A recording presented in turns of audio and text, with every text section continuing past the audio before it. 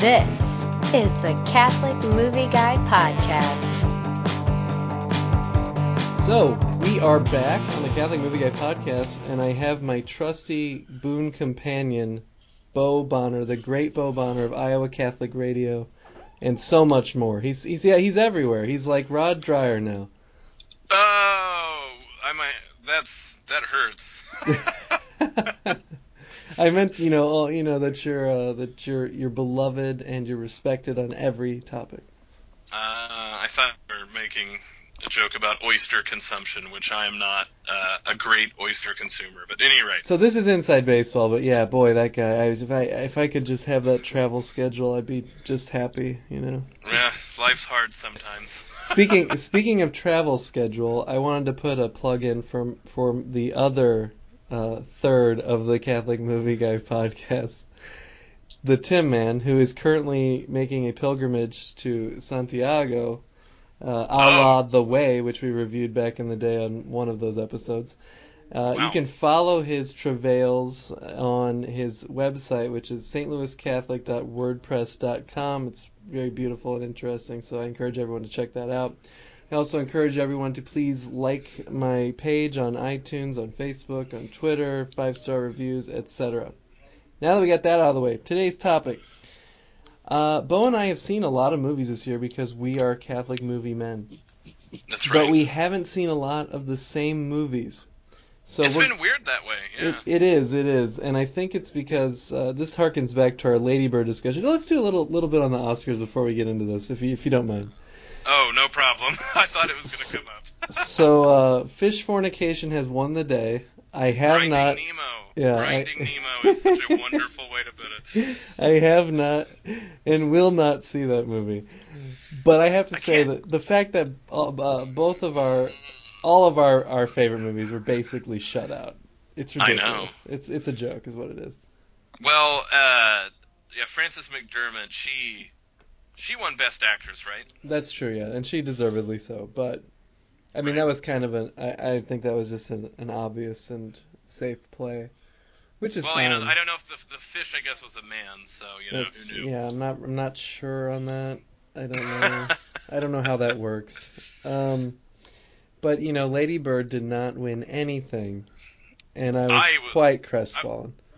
I, of course, was not as crestfallen as you, but I was definitively surprised. Like, honestly, I did not see that coming. That surprised me. Well, no one probably follows us that closely on Twitter to observe this, but I noticed that my friend Bo had tweeted a shot at Lady Bird by the inestimable Sonny Bunch of the Washington Post and Free Beacon about how at least Lady Bird didn't win anything. Ha, hoo, ha. So I decided to check out Sonny Bunch's top 10 of the year. And, of course, Lady Bird was in there ahead of Three Billboards. So you can what you can do. I don't know. You know how we talk about you're going to watch this movie. We can't fully recommend it, but Sonny Bunch, definitively the same way. I can't fully recommend to you that you follow his Twitter, but it is some hilarious stuff, that's for sure. Indeed. So, putting aside the shame of the Oscars, we have seen many movies this year, but not the same, except for one, and we're going to end with it, Annihilation, because it's probably the best reviewed movie of the year. Black Panther, but it's kind of limited to that superhero genre. So, as far as serious contenders for a year-end of best lists, I think that Annihilation's leading the way right now. So we'll end with that. But we're just going to go back and forth and kind of riff on what we've seen so far. So, Bo, tell me, what have you seen so far this year? Well, I did see Black Panther, and I thought it was a good movie. I really am glad that I got to see Black Panther. I do think, watching movie experiences is a strange thing. I think you recognize this more than anyone about how people decide something is absolutely great or not. Yeah. And really, especially when it comes to movies that occur in a wider universe, which of course is not this phenomenon. It's funny that we're of course when you're talking about movies in the Marvel universe, but that didn't happen in the 80s. But it happens now. And, a lot of times when people are judging the Marvel Universe, DC, these things like this, it's all about timing as to, when it happened. That's the biggest deal, right? When did a movie come out, because you're going to compare it to that. So there's obviously early Marvel movies that if they would have been released in 2018 would have got panned.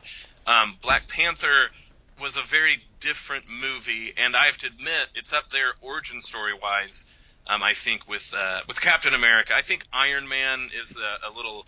I'm not saying it's off limits for any philosophical reasons, but it's obvious why people think Iron Man is one of the better Marvel movies. Black Panther, I think, story wise, sort of runs into the same things that Captain America does. He's a good guy. It's really interesting. Sometimes him being a good guy is exactly part of the problem, because half the time he's not the most interesting person on the screen. Mm-hmm. So, King T'Challa. But I'll have to say that if you want to talk about visually a movie where you go like, wow, it is really interesting how they pulled it off. Like, that's a good way to use CGI. I just thought it was finally a good movie. Marvel movie that didn't have to do anything too different. Like we talked about Thor Ragnarok and Doctor Strange, which I liked both of those, but I could see how some people would think they were off-putting.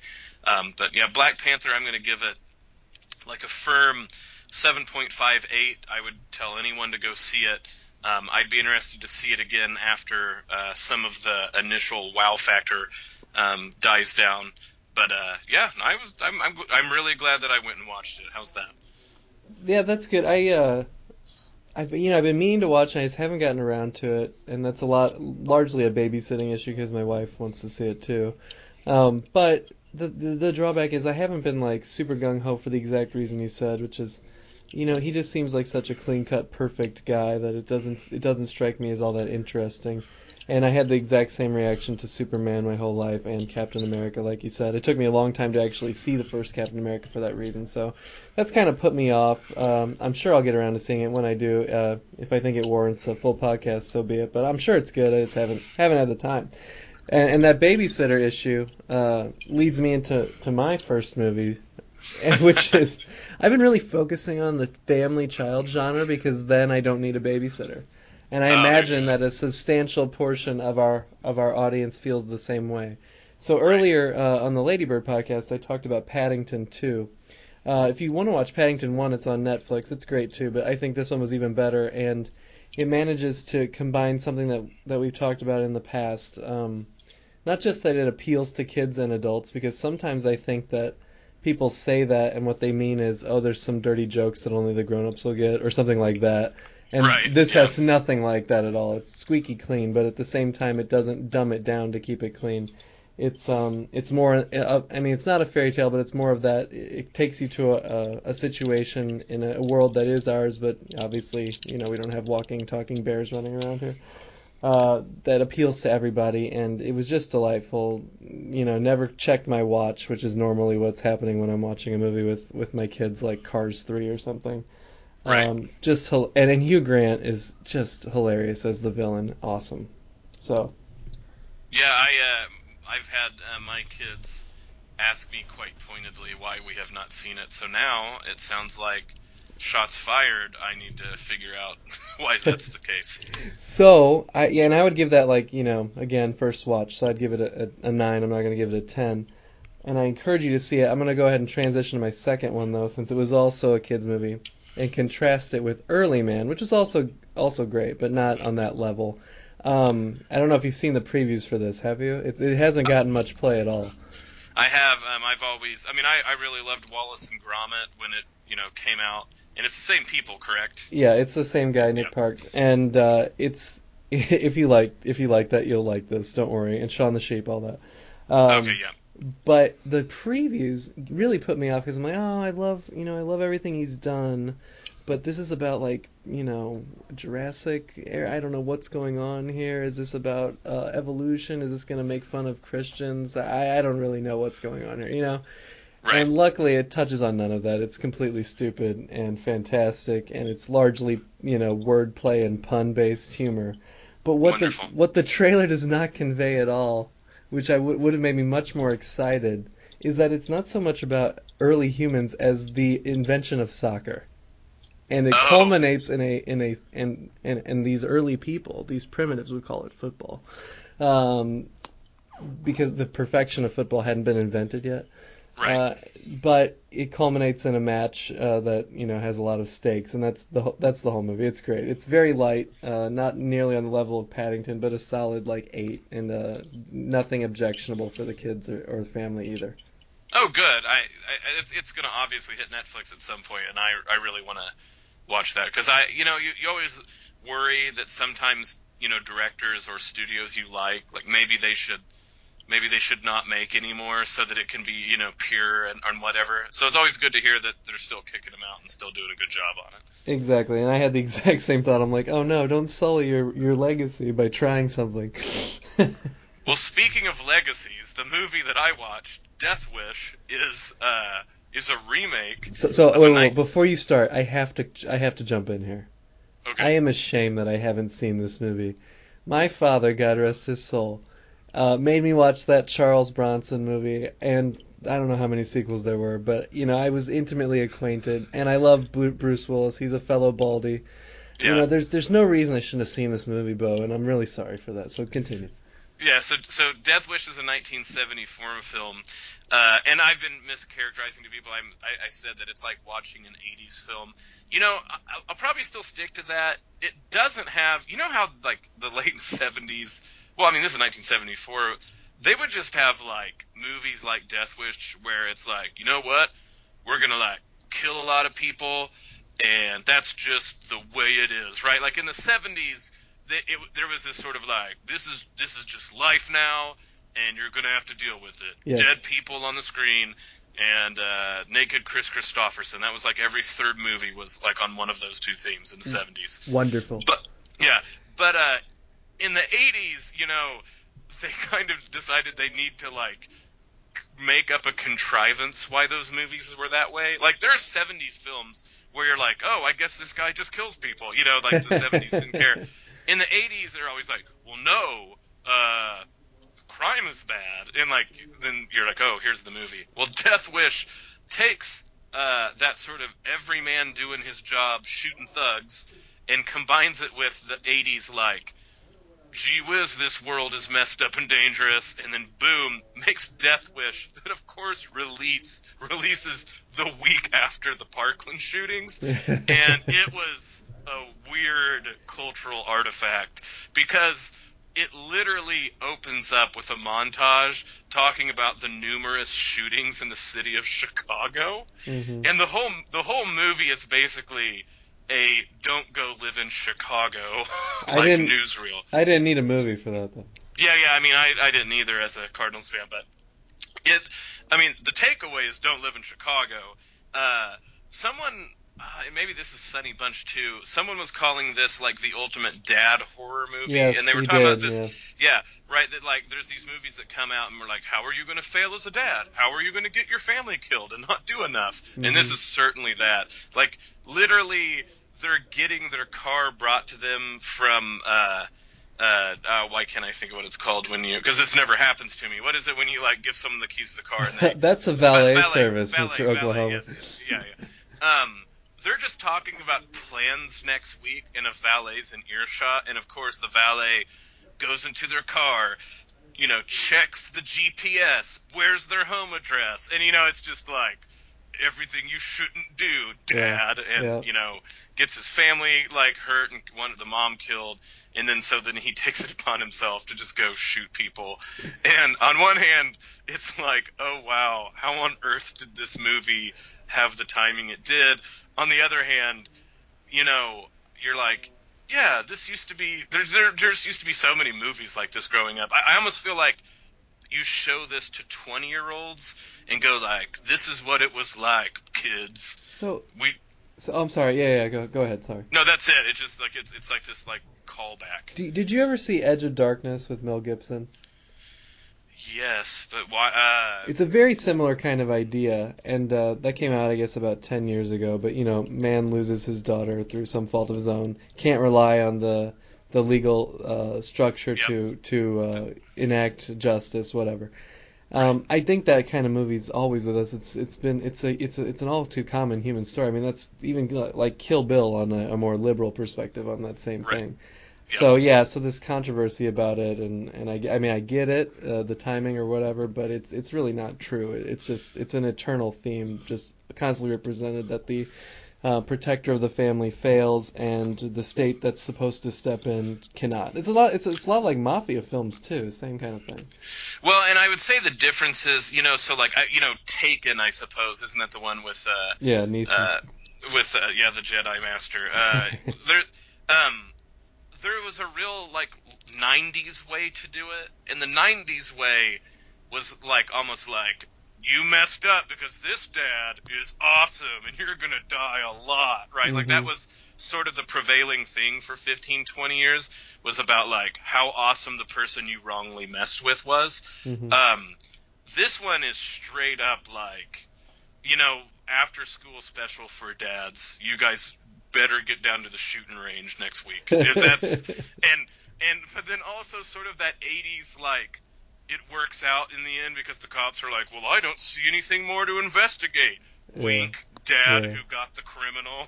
Yeah. And I mean, if that like hurts your feelings or offends you, you should not watch this movie. But on the other hand, I was probably laughing a little bit too much during this movie.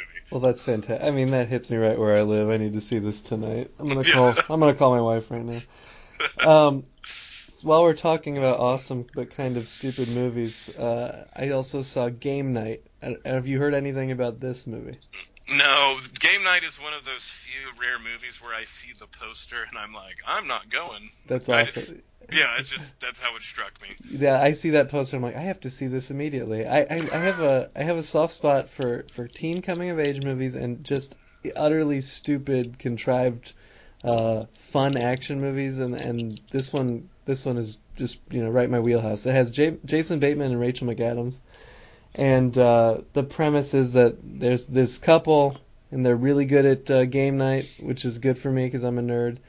And they host a game night, and they want to best their brother, who's really ultra successful. And one thing leads to another, and they end up in a serious criminal conspiracy with danger to everyone's lives. I liked it because it's stupid. It's just entertainment. There's no deeper meaning here. There is a subtle pro-life angle, but I'm not going to front for that.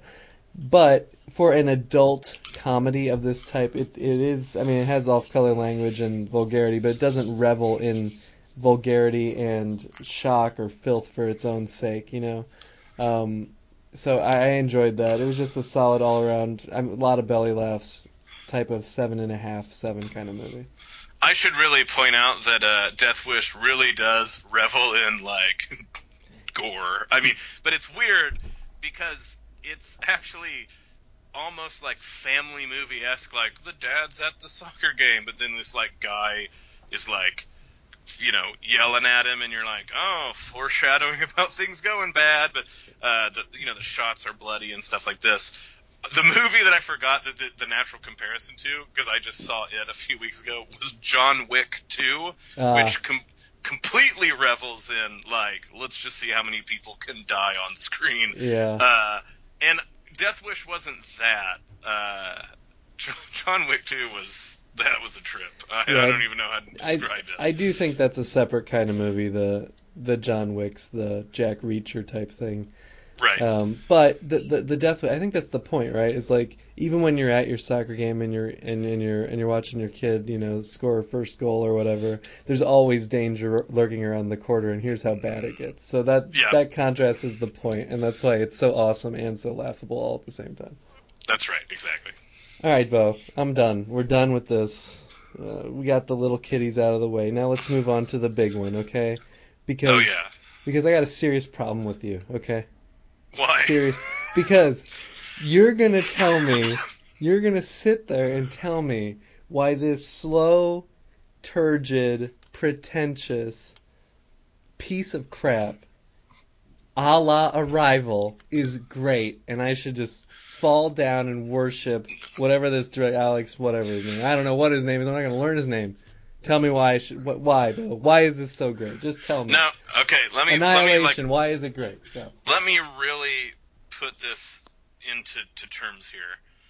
I do not think this movie is great at all. But to me, there's a serious dualism. It's like Manichaeism on film, Steve. Because what happens is the characters are pure laughable trash, and actually the plot is stupid. Okay, so I'm gonna bring up that. Whoa. What, So I agree, wait. but before before you get into the plot, we should probably give a somewhat of a overview of it. And I should also say, from here on out, spoiler alert, we're gonna spoil this thing. So if you can do that Like, when you what's criticize. the interview? Like, I mean, the overview is like, uh, Johnny Cash comes back. No, that wasn't him who played Johnny Cash, but he looks like him. Close. You're thinking of Llewyn Davis. Yeah, that's right. Llewyn Davis comes back, and his organs start melting, and then you go to a place, and there is like a soap bubble alien. Did you steal that from me? Did I put that on Twitter? Because I was just gonna call it the soap bubble, because that's exactly what it is. They call it the shimmer, Yeah. but it looks like a soap bubble. That's a soap bubble. And then there's like, just dumb characters, like, and it's of course like an all women's group that goes into the forest because all the men have gone and have never come back. And Hashtag you're like, me too. Yeah. Okay, Yeah. sure. And then there's like weird flashbacks that like maybe she was having an affair, but I don't get the timeline, and like so much plot confusion, and I don't care about the characters. I'm supposed to, but they are infinitely uncareable about. Natalie Portman just looks like she has a stomach ache the entire time. So yeah, that's the, and then like there's aliens, but like they don't destroy life, they make life replicate. And I'll give the one interesting part of the plot, because everything else that I think actually is interesting is only just sheer spectacle. But let's just talk about the one interesting thing where the plot could have been awesome, but it was not. Is in this world, the shimmer comes, and it's this alien thing. It crash lands from outer space, and it makes your DNA replicate at an insane rate. And it also makes everything blend together. So, like, deer, like, walk around with, like, 12-foot antlers that have flowers blooming from them. Like, every single flower has, like, cross-pollinated. I mean, and so, like, someone, I think it was, like, Elizabeth Bruning or something like this, said, it was an interesting take on saying you can have things, actually be multiplying, but, like, they're, it's too much. It's excess, and maybe. I'm like, okay, fine. But the story is, like, stupid. Like, I was trying to explain to my brother what happened, and he's like, this movie sounds ridiculous. I'm like, yeah, but I'll save the but. You tell me if you agree with everything I've said so far. I am so disappointed right now. I'm on the verge of tearing up. Like, I thought I was going to be the bad cop today. I did not see this coming at all. You're 100% right, Bo. Look, I agree with everything you said. The thing that you brought up, and that I agree, like Arrival, I thought that it was pretty slow, and it had a little, it had a couple holes, and it wasn't as profound as maybe it thought it was. But what it did have was a heart, like. Right. I love the Amy Adams character. I love the relationship with her daughter. I cared. I even cared about Hawkeye. I cared about the people. Yeah. And in this movie, it has all the contrivance. It has a lot of stunning visuals too. I mean, I don't want to take away. That's the best part about it. A lot of creepy visuals too that are very effective. But I never cared if those characters lived, died, or became someone else, or who they were. It didn't matter. So when you're in a movie that's talking about, or trying to talk about, the annihilation of oneself or one's soul, or the combination of oneself with other beings or whatever, it's important that you care that that's happening, and I didn't at all. Right. This is a gaping major failure, right? Like, the movie can't stand because of this problem. Right. But the creepiest scenes I have seen in sci-fi horror since another movie that's not good but creepy, Event Horizon. Did you watch Event Horizon back in 1997? I'm going to have to say no on that one. I'm sorry. Okay. Event Horizon has scenes that still give me nightmares, even though I cannot tell you what the story is really about because it's a dumb story. But it just had scenes that just creep me out. Annihilation has already given me nightmares, Steve, because that is some of the, like, that man-bear pig that screams the woman's dying voice is one of the creepiest things I've ever seen on screen. It was disturbing. I agree. This movie is disturbing. Yes. And I think maybe they were going for that angle, and they thought that they were Stanley Kubrick, but they weren't. That's exactly right. And some review even said very Kubrick-esque shot, blah blah blah. And I'm like, yeah, but it doesn't have that level of genius, because if it did, I mean, like, if you've ever seen 2001 or Barry Lyndon, I mean, nothing happens for long stretches, and you're still, wrapped. Right. And that wasn't the case here. But with that bear voice thing, I agree 100%. That was the best part of the movie. But I read somewhere that they took that idea from, like, some anime short or something like that. Well, I'm like, whatever. But it worked. It worked perfectly. Yeah, I agrry. That was very unsettling. And then, like, I even was unsettled by, like, the people who became trees. Like, that thing, that was creepy. Yeah. But, okay, the one that is like, I'm glad I am not a member of the group of Americans who does drugs. Because if you did drugs and watched the last scene where she had, like, the alien becomes her doppelganger and starts, like, imitating her and stuff, I think that your brain would be fried, Steve. That was messed up, and it's crazy, right? This is what's so sad about the movie is, okay, the man-bear pig screaming in a human voice is sheer terror. You're just like, wow, that's so unnatural. But, like, that last scene was terrifying too. But I don't know why. It was just so off. And if the whole movie was willing to be off like that, you could have gone, like, this movie could have been sheer terror, but they messed up the cast so badly. You know how, like, the contrivance of Annihilation is when you're in the shimmer, you can't tell what time it is and you don't remember anything? I think that's what happened to the writers. Yeah, I mean, I agree on that score. I will say about the ending, though, I disagree a little bit. I guess it was because at that time I kind of lost the thread and was already preoccupied with my objections, as we've talked about. That I didn't buy that whole last scene. I didn't really care for it.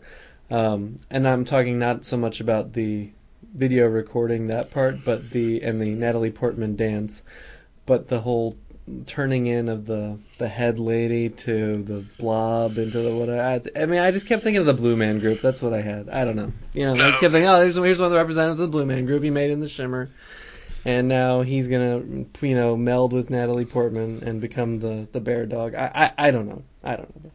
The dancing, or like when the thing was like walking mirror image to her, and like her husband's like weird dead corpse from the phosphorus grenade in the background. Mm-hmm. I was like, you always wonder about people, like, are they like in contact with demons? Are they on drugs? I mean, it was just a messed up scene to me.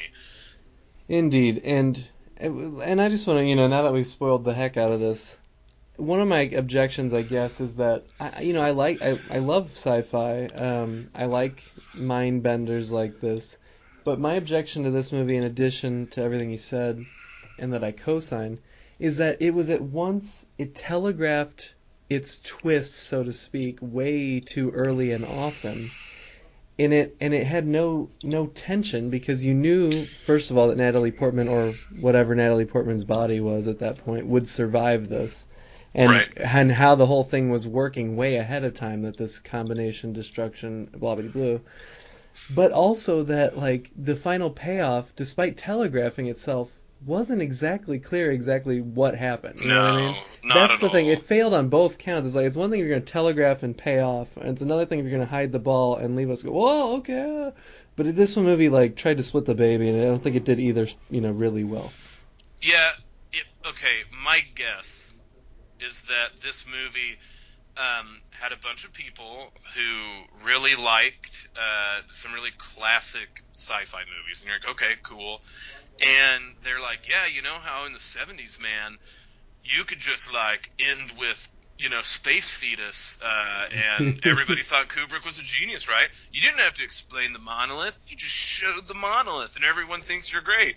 And you're like, sure, but I feel like you guys didn't go like, hey, let's end with something creepy. They're like, what if we end and like their eyes are different. Yeah, I mean, it just Yeah. they talked themselves into thinking they were way cooler than they really were. I agree completely. And I just wanted to let everyone know that Space Fetus was the name of my first band, so check them out. Oh, that's awesome. That's not true, actually. All right, well, Bo, I feel like, I don't want to undersell it. I think it's worth seeing. I don't mean to say it was bad, and there were a lot of great things about it. And visually, it was very, it was very well done, and there are a lot of things that will stick with me. I will never forget the bear, whatever the heck that thing is. Yeah. But overall, what would you give this baby out of 10? Oh, man. I'm sure people get tired of us, like, giving the same sort of scores. Like, I don't think I've ever, like, I don't know if we've uttered the word 5 ever on here. And I realize that, like, with us, it starts being more like, what we're after Mm-hmm. is like sort of with a number classifying it less than a continuum. So I'm guessing that the number 4 for me is a movie that is fundamentally flawed and bad, but like I still think you should watch it for some reason. Like Right. 1 would be it's trash, never watch it. I'm going to give this like a 4. It is not worth spending money on the theater if you don't want to, but there are some scenes that are worthwhile to see in the theater just to be creeped out about. But it is a dumb story. It is fundamentally dumb. Yep, I agree. I would give it about 4 or 5 soap bubbles because I think it is worth seeing. It has some interesting things, but ultimately, I would say slight failure. I do want to say though, it's odd because the critical consensus is overwhelming, and I know that Rotten Tomatoes and those sites have their problems, but I feel like this has been pretty universally acclaimed. I wonder why. Or do we want to like record the reasons we think why, so that later people's, for instance, maybe we're on trial, Steve, can bring this back up as to why we thought that movie is more popular than it should be. Maybe not. But Let's think of it this way: if Tin Man got to see this movie, I think he would tell us why this movie maybe ends up being more popular than it I should. totally hear you barking there, Bear Man. Now, I had one more thing to say. This is totally nerd, so feel free to turn the podcast off and tune in for some more movie talk next week. But when we go to ratings, I'm a big on rating things, and I agree that the 10-point scale is limited, and that the higher you go, the more gradations you want, ideally. You know what I Right. mean? Like, there's a lot of movies that I would classify as 8, and some of them I could care less if I saw again. Some of them I watch all the time. There's this thing called hexadecimal. I'm sure you're vaguely familiar with this. Have you? Yes, yeah. So you go from 1 to 9, and then for 10 you have gradations: A, B, C, D, E, F, and then a perfect 10. And Right. like ideally, if I ever do this on the website someday where I put up ratings of every movie I've seen or something, I will have those gradations. But basically, 10 means you need to see this. It's not perfect because nothing in this world is perfect, but it's as close as you're gonna get. And then 9 is like so close to perfection. 8 need blah blah blah blah blah. So when we go down below 5, it's like you can live your life. There's no problem you don't see this movie, and that's where Well, we are in this one. what with the hexadecimal do you put movies that are so bad you must watch them? No, they're. Oh, I see. Like So you're bad like it's good. This movie is ridiculous, and if you do not watch it, you are missing out on a major cultural event, sort of deal, right? Because there's multiple reasons to watch bad movies, Steve. Part of That's it can so be true. you're going to go Mystery Science Theater 3000 and make fun of it, but some of it is like, in 30 years you need to say like, oh, I watched that. That's true. You don't want to be the person who did not watch, blank. That's right. Well, I'm gonna have to workshop this and come out with my treatise at some point this year. Nice. But Bo, thank you again. I'm sure that we will chat within the next few weeks, and hopefully we will see the same movies from now on, so that the people get what they want, which is us with no Tim. Well, I don't know how many movies are on the way, so we should be good on that one. All right, man. Well, thank you again, and until next time, I'm a Catholic Movie Guy, and I'm out. Peace!